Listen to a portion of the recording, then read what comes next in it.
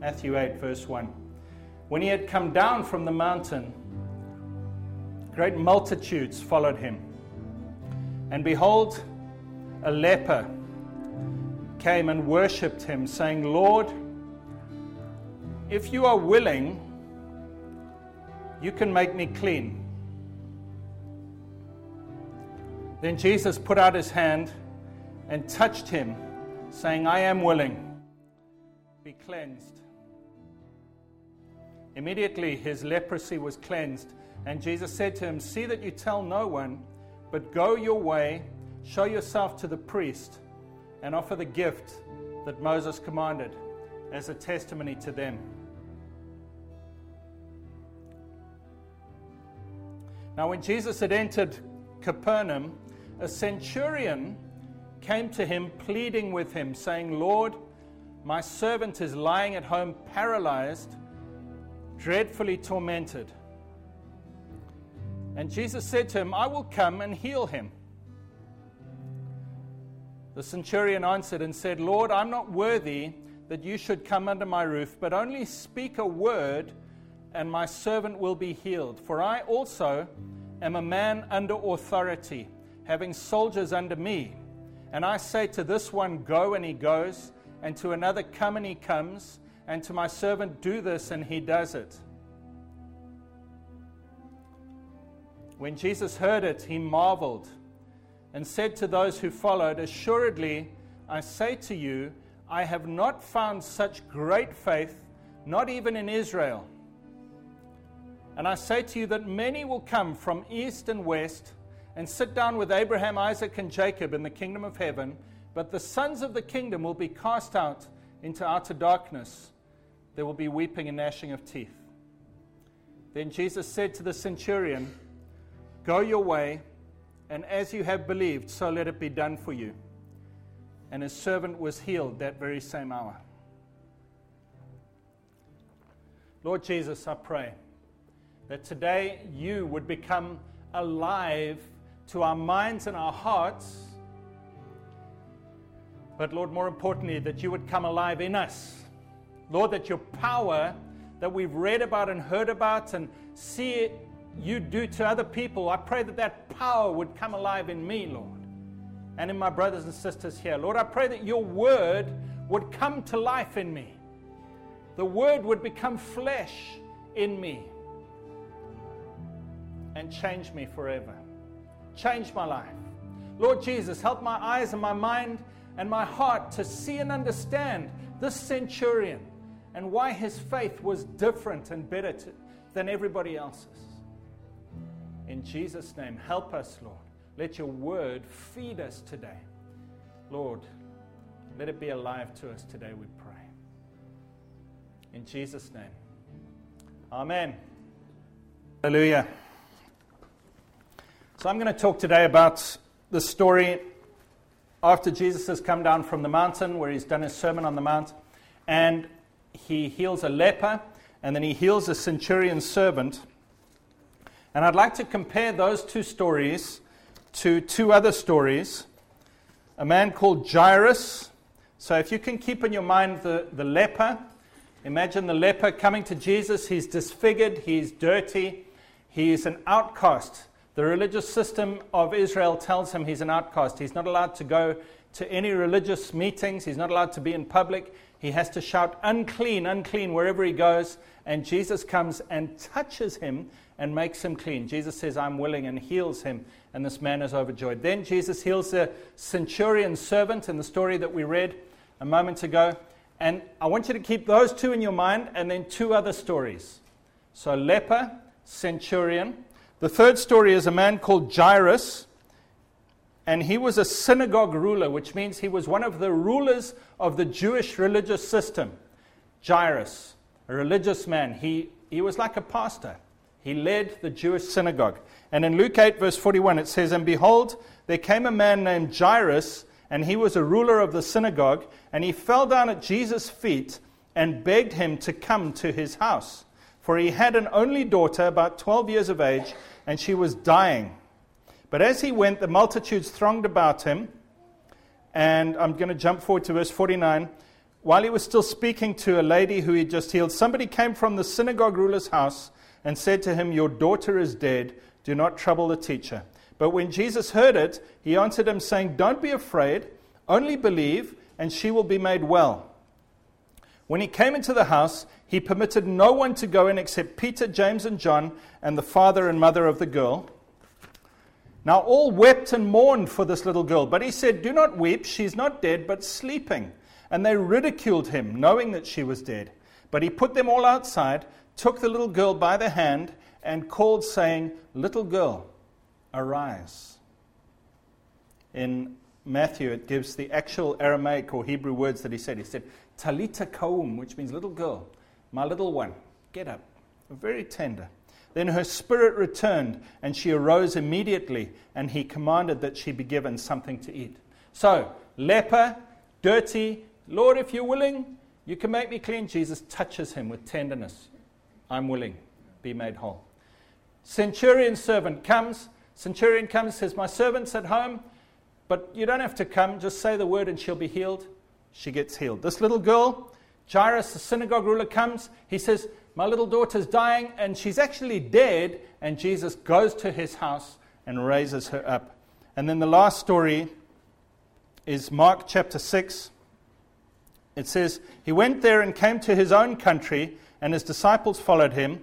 And when the Sabbath had come, he began to teach in the synagogue. And many hearing him were astonished, saying, 'Where did this man get these things? And what wisdom is this which is given to him, that such mighty works are performed by his hands? Is this not the carpenter, the son of Mary, the brother of James, Joseph, Judas, and Simon? And are not his sisters here with us?' And they were offended at him." So Jesus goes to his own hometown, the people who he grew up with, and they know him. They know his brothers and sisters. They know this little kid. And they say, "Who's this guy?" And they're offended at him. There's an offense in them. And it says in verse 4, "But Jesus said to them, 'A prophet is not without honor except in his own country, among his own relatives, and in his own house.' And he could do no mighty work there, except that he laid his hands on a few sick people and healed them." I want to just look at these 4 stories today, but I want to focus on the centurion. Because Jesus said, let me just go back to the centurion. The centurion comes to him, and he says, "Lord, my servant is lying at home paralyzed, dreadfully tormented." Jesus says, "I will come and heal him." And the centurion said, "Lord, I'm not worthy that you should come under my roof, but only speak a word, and my servant will be healed. For I also am a man under authority, having soldiers under me, and I say to this one, 'Go,' this one, 'Come,' my servant, 'Do this,' and they all obey." When Jesus heard this, he marveled. This is the only time where it says Jesus was amazed. This man's faith amazed Jesus. He was shocked. And listen to what he says. He said to those who followed, "Assuredly I say to you." He only says that a few times. In the King James it says, "Verily, verily, I say unto thee." It was like he was saying, this is very important what I'm about to say to you. "Assuredly I say to you, I have not found such great faith, not even in Israel." This little centurion, a Roman man, he's not even a Jew. He doesn't go to the synagogue. He's not a religious man. He's a Roman. He's wearing the garb of Rome. He's wearing the armor and the cloak and the red hat. And he's a soldier. He's one of the oppressors from Rome who's come to oppress the Jewish people. And this man, Jesus says, has more faith than anyone Jesus has ever come across. Friends, today I want to look at this. I want to look at this centurion, and I want to try and find out, why was he different? What was it about him that his faith amazed Jesus? I want to have faith that amazes Jesus. And if a centurion can have it, a man who didn't even know the Old Testament, he wasn't brought up in the ways of the Bible or God, but he had something that Jesus said, this is amazing. This guy is the pinnacle of faith. And the story goes on to say, then Jesus said to the centurion, "Go your way, and as you have believed, so it will be done for you." And his servant was healed that very same hour. Who else did Jesus meet who had great faith? Well, there was Mary, his mother, wasn't there? Mary had great faith. Remember, the angels had come to her and said, this is what's going to happen. And she said, let it be done to me according to your word. She had faith. She believed. Mary had great faith. Joseph, Mary's husband, had great faith. The shepherds and the wise men who'd come, they'd seen angels and visions and stars, and they knew that Jesus was the Son of God. They had great faith. John the Baptist had great faith. Jesus said, among those born of women, no one is greater than John the Baptist. He was great. They all had great faith. There was a lady called Anna, who was an 84-year-old widow, and it says that she'd been night and day in the temple fasting and praying ever since her husband had died, and she'd only been married to him for 7 years. She was 84. That means she'd probably been in the temple fasting and praying night and day for about 60 years. She had great faith. When Jesus, the baby, was brought in, she says, this is the Son of God, and she started telling everyone about it. She had great faith. What about Simeon? He was an old prophet, and God had said to him, you will not die until you see the Messiah. And when Jesus was brought into the temple, he said, oh God, now your servant can depart in peace, for I have seen your salvation, a light to the Gentiles, to bring glory to your people Israel. He had great faith. All the disciples, Peter, James, John, all the others, they had great faith. Can you see that there was something special about the centurion? He had greater faith than all of these people. I wonder what you think of as faith. Can I tell you what I have thought in the past and what I know a lot of people think? Faith is a very strong belief and conviction and a certainty in my heart. But then what is it in? A lot of people say, well, it's in God, it's in His Word, it's in His goodness, it's in His power, that God is good and that He's able to heal.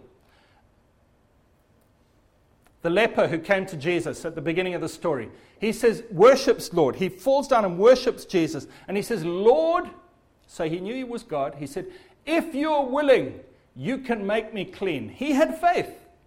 He had a level of faith. He knew that Jesus was Lord. He wasn't sure if He was willing, but he knew that He was Lord. He had a level of faith. Jesus touched him and healed him. What about Jairus, the synagogue ruler? He had a level of faith. He came to Jesus and said, Lord, will you come to my house and heal my daughter? She's dying. She's 12 years old and she's dying. He had a level of faith. He knew who Jesus was. He understood. He believed in His power. And he came and he called on Him. There was a level of faith there. Less so the people in Jesus' hometown. He went to them and they said, oh, I'm not so sure about this guy. And it says that he could do no mighty works there. Not that he didn't want to, but he could do no mighty works there. But then this man, the centurion, imagine him. Where was he born? He was born in Rome, hundreds of kilometers away from Jerusalem. He was a Roman, brought up in the ways of Rome. His whole way of thinking and his whole way of life was Roman. He understood Caesar and the rule of Rome and the way that Romans do things, the way they organize things. And he'd been sent when he'd got to a certain age, and he'd been promoted through the army ranks, and he'd been sent out to this place called Israel to go and enforce Roman rule. So he comes there with all his garb on and his big red thing on top of his head, of his hat, that says, I am a Roman centurion. I represent Caesar, and I'm here to bring Roman rule and Roman ways to Israel and to make sure that the Israelites do things in the Roman way. And so he comes there, and all the time he's thinking, I'm Roman, but I'm living in Israel. I'm trying to enforce the ways of that faraway place in this current place. I've got opposition, but I've got soldiers. I've got a boss who tells me, a commander who tells me what to do. I've got soldiers who I tell what to do. And he's trying to enforce the ways of Rome in Israel. And this Roman centurion had something that all those other people didn't have. What was it? And do you and I have it? If I'm honest, I think many of us have a relationship with Jesus. We know God's word. We're part of the family of God. We believe He's God. We believe He has the power to heal. Some of us even know He is willing and wants to heal. But there's something that we're missing. And what we're missing is what the centurion had. So I'm just going to mention 4 things that the centurion had that you and I need to have. Are you ready for this? Number 1. The centurion understood authority. The centurion understood authority. He comes to Jesus. He says, Lord, I'm a man under authority, and I have soldiers under me. And he actually used the word also. He says, I'm also a man under authority with soldiers under me. The first thing that the centurion understood that many other people didn't understand was authority. And I'm going to go into this in a minute. But he could see, just as he imagined, just as he could see his commander and his authorities above him and his soldiers under him, he could imagine in the spiritual realm Jesus, just like himself, being a commander with authority above him and authority under him and soldiers who would do his will. He could see that Jesus was like him. He could see something that all these other people couldn't see. You and I often come to Jesus and we say, Lord, if you're willing. We're crying out to Jesus' compassion. We say, oh Lord, if you just cared, oh would you, Lord? Can you? Might you? I hope. And then we scrunch up our faith and we say, I believe you can, Lord. The centurion had none of that. He was a military man. He didn't come with, oh, I hope, Jesus, you're going to be kind to me. He says, I understand authority. It's about having someone above me who's strong and having people under me who must do what I say. He could see into the spiritual realm in a way that all those other people couldn't. They knew Jesus was good. They knew He was God. They knew He was powerful, but they didn't see the spiritual structures the way that the centurion did. Is that important? Yes. It's huge. Why am I saying this? Because you and I, we've had the veil pulled back. We've had the curtain opened to us so that we can see the authority structures just like that centurion could. He just got it. I don't know how. He was like a prodigy. He was amazing. He just understood the spiritual realm and Jesus' place in it. But you and I have it explained to us in the Bible. Isn't that amazing? Authority. Number 2, he understood warfare. He understood warfare. Acts 10 verse 38 says, Jesus was anointed by God. He went about doing good and healing all of those who were oppressed by the devil. That tells me that every time Jesus healed someone or did a miracle or fed someone or calmed a storm or raised someone from the dead or cast out a demon, he was doing warfare against the devil. And the centurion got it.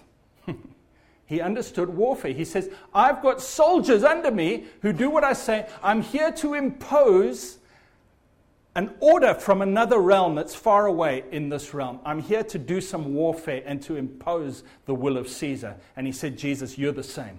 Wow, Jesus said, this guy's got more faith than my mother Mary, than Anna, than Simeon, than all these other people. Warfare. You know, many of us in the Christian life, we don't want to make the devil equal to God. And I understand that. I get that. Please, I understand. We don't want to make the devil equal to it. We don't want to say there's God and there's the devil and they're equal and opposite. No, we don't want that. But we fall into the other extreme, the trap that says you can ignore the devil. God is powerful, therefore we just ignore the devil. And that's not how Jesus operated. He confronted the devil. He rebuked sickness. Just after this, in Matthew, it tells a story of Jesus going into Peter's mother-in-law. She's lying sick with a fever. What would you or I do if we went into someone's house and their mother-in-law was sick with a fever? Oh, dear Mrs. Jones, can I mop your brow? can I get you some cold water? What can I do for you? Let's pray. Oh, Lord, help Mrs. Jones. You know what it says Jesus did? He rebuked the fever. Jesus, that's so wrong. That's so inappropriate. What are you doing rebuking? You know what rebuke means? It means shouting at. It means telling off. Jesus walks in there, and there's Mrs. Jones. Oh. And our hearts are bleeding and pumping with compassion. Lord, if you're willing, oh, please. Jesus says, fever, what are you doing in here? Get out of there. There was an element of confrontation and war. Can you see why the centurion was different to everybody else? You know, Jairus, the synagogue ruler, he knew the Bible well. He knew the whole of the Old Testament. He was a religious man. He knew Jesus had power. He said, we read it a few moments ago, he said, Jesus, if you come to my house, you can heal my daughter. Centurion said, you don't have to come to my house. Do you see that? Friends, God's power and his willingness are not the issue. We sometimes think, oh, if God was just willing. I know he's strong, but is he willing? If he was just willing, he'd heal me. If he was just willing, he'd do this miracle in my life. If God was just willing enough. And actually, we've seen from these stories that Jesus' willingness and power is never the issue. The issue is, do we see him as he really is? Because he'll meet us wherever we see him. If we're his family members who think of him as just the little boy who used to play in the playground, we'll get nothing. If we're the leper who thinks he might be willing, we'll get what we believe. If we're Jairus and say, if you come to my house, we'll get what we believe. But if we're the centurion who say, you don't even have to come, he says, you've seen the truth. And we'll get what we believe. Isn't that interesting? So he understood authority. He understood war. And friends, you and I need to be warfare people. You know, Jesus is called the King of Kings, the Lord of Lords, and the Prince of Peace. And we think that those three go together because K and K, King of Kings, L and L, Lord of Lords, and P, Prince of Peace. But that's not the case. It was written in Hebrew, which doesn't have those same letters. He's called the King of Kings because he's above all. He's called the Lord of Lords because he's above all. But he's not called the King of Peace. He's called the Prince of Peace because he's a warfare man.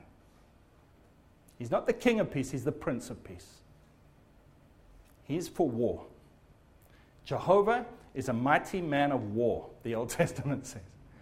There's an element where there's a devil who has robbed and stolen and illegally done terrible things to the human race and the planet and the universe. And Jesus says, I'm coming to put him right.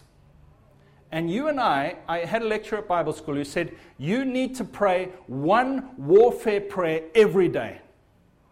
Not oh, Jesus, please, would you? I'm doing war against an enemy here. Isn't that interesting? So the centurion, that's what he looked like, by the way, that picture up there. You know that big red thing on his head? That said to everyone, I represent another authority from a faraway land. The centurion came, he had the cape on, the red cape and the red thing on his head, and that said to everyone, this is my authority. Not who I am in my own physical appearance, because one little centurion, he's not a particularly strong man. Millions of Israeli people could have overcome him, but it was the red thing on his head that said, I stand for a bigger power in Rome who can come and enforce my will. And I'm enforcing their will. That's what you and I are. So now my third point. The centurion understood the unseen realm. He wasn't just looking at what was seen, the physical. You know, many times we just think about what's physical and what we feel with our five senses. And if brother so-and-so, who's so wonderful, would just lay hands on me, then I'd be healed. Or if I could just go to this place or that place, then I'd find wonderful answers. He understood there's an unseen realm beyond what I can see. And in that unseen realm, Jesus is just like me in the seen realm. He understood. He could see. Somehow he could see. God was like Caesar. Jesus was like the centurion and the soldiers under him. Jesus was telling demons and other things what to do, and they were just doing whatever he said. He understood the unseen realm. Friends, can I just tell you what you look like in the unseen realm? You.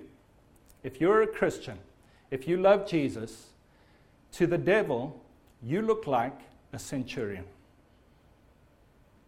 You're arrayed in armor. Ephesians 6 says, we do not wrestle against flesh and blood, but against powers, principalities, authorities, and rulers in the heavenly realms. You are clothed with the breastplate of righteousness, the belt of truth, shoes fit with the readiness of the gospel, the sword of the Spirit, the shield of faith, the helmet of salvation. And you know what that red thing on your head is? It's the blood of Jesus. The helmet of salvation with the blood of Jesus on it. And when you walk into a room, it's not puny old you that the devil sees. He sees the might of the kingdom of God behind you. He says, this man represents God.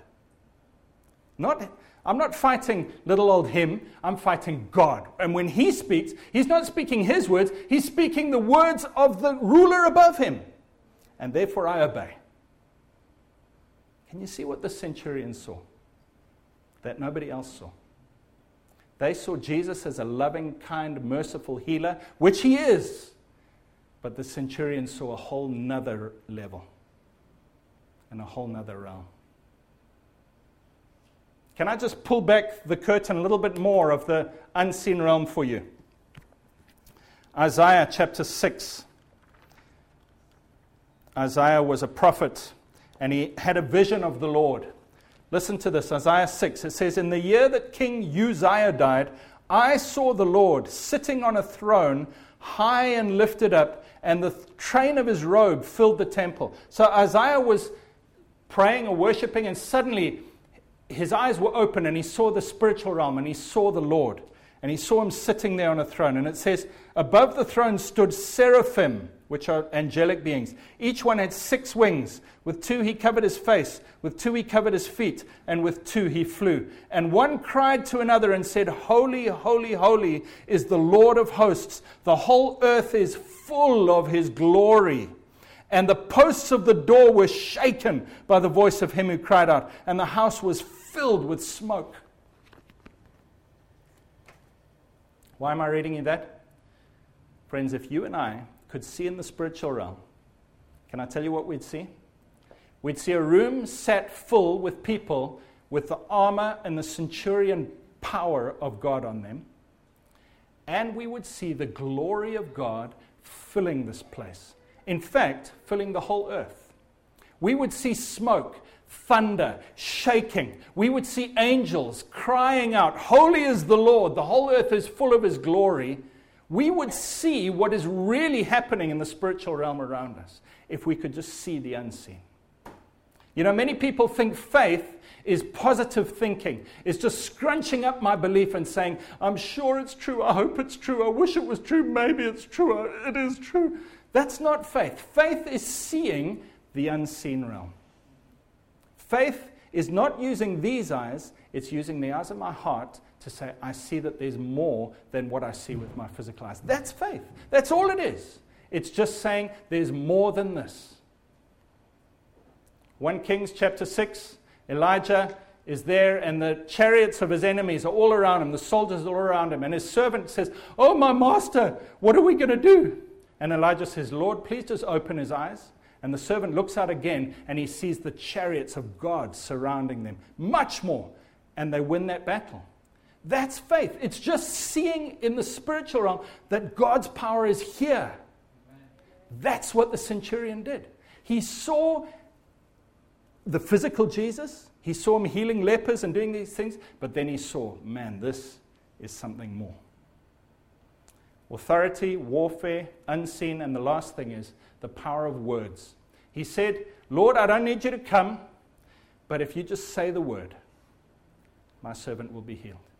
He understood that words are the way that God's power is transferred from the unseen realm to the physical realm. Words are words. What we say is important. That's why Jesus says, pray. That's why he gave us the Bible as the Word of God. That's why he says prophesy. He says the weapons of our warfare, 2 Corinthians 10, verse 4. The weapons of our warfare are not fleshly, but they're mighty for pulling down strongholds. We take every thought captive and make it obedient to Christ. That's the weapons of our warfare. They're words. We speak to things. When you've got a sore knee,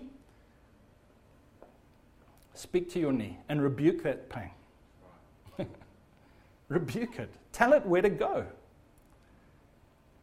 You know, it's fine. The level of faith that says, oh Lord, please, I know you want to heal, please heal my knee, that's fine. But there's another level that says I can see an unseen thing and I can use my words to release the power of the Almighty God.